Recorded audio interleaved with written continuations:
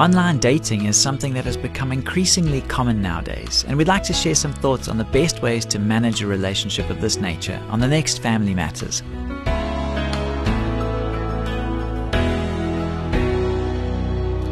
Hi, I'm Graham Schnell for Family Matters, where we offer practical advice from Focus on the Family. We got a great question from a young man who needs guidance about his online relationship. He asks, "What's your opinion of online dating? I'm in my mid-20s and have developed a friendship with a young woman I met on the internet. She lives in another province and we've talked quite a bit on the phone since then. We've both expressed an interest in exploring this relationship further, but so far we've never met in person. Do you have any advice as to how we should proceed?" Our advice is to set up that first face-to-face meeting before you allow any more water to pass under the bridge. Do this as soon as possible. When you get together, bring a list of questions for one another.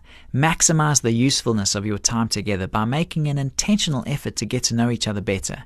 We realize that this may seem a bit strained and awkward. After all, you'll both be operating in agenda mode, but it's really the only way to get from where you are now to where you want to be.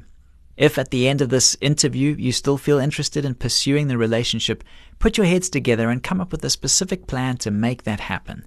Set a date for the next in-person meeting, and then for the next one, and then for the one after that. Whatever you do, don't keep muddling around in cyberspace. Why do we say this? Because while online dating can be a useful tool for initiating contact with another person, the internet is not the place to develop meaningful and lasting relationships. For that, you need lots of time and plenty of face-to-face interaction. It's vital to underscore this last point. Time is of the essence here. You and your young lady friend would be wise to allow yourselves at least a year to work on this and to put a great deal of conscious effort into it.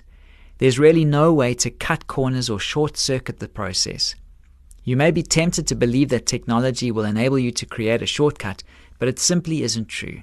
This can be a particularly alluring notion in view of the fact that so many people nowadays are so good at interacting and so poor at actually connecting with one another.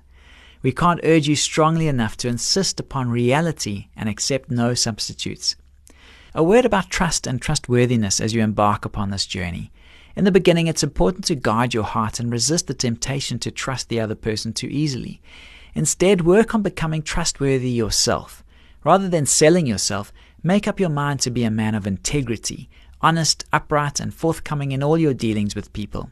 If you can do this, you'll be laying a solid foundation for the kind of love that can last a lifetime. While we're at it, it may be worth asking if there's any way for you to gauge the trustworthiness of the young woman in whom you're interested. We believe there is. It's simply a matter of applying what our counseling staff likes to call the three-legged stool test.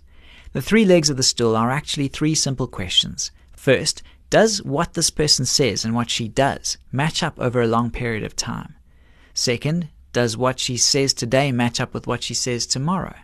And third, does what she does today match up with what she does tomorrow? If the answer to all three questions is yes, then you can feel confident that she too is a person of integrity. Here again, note that time is the most crucial factor in the equation.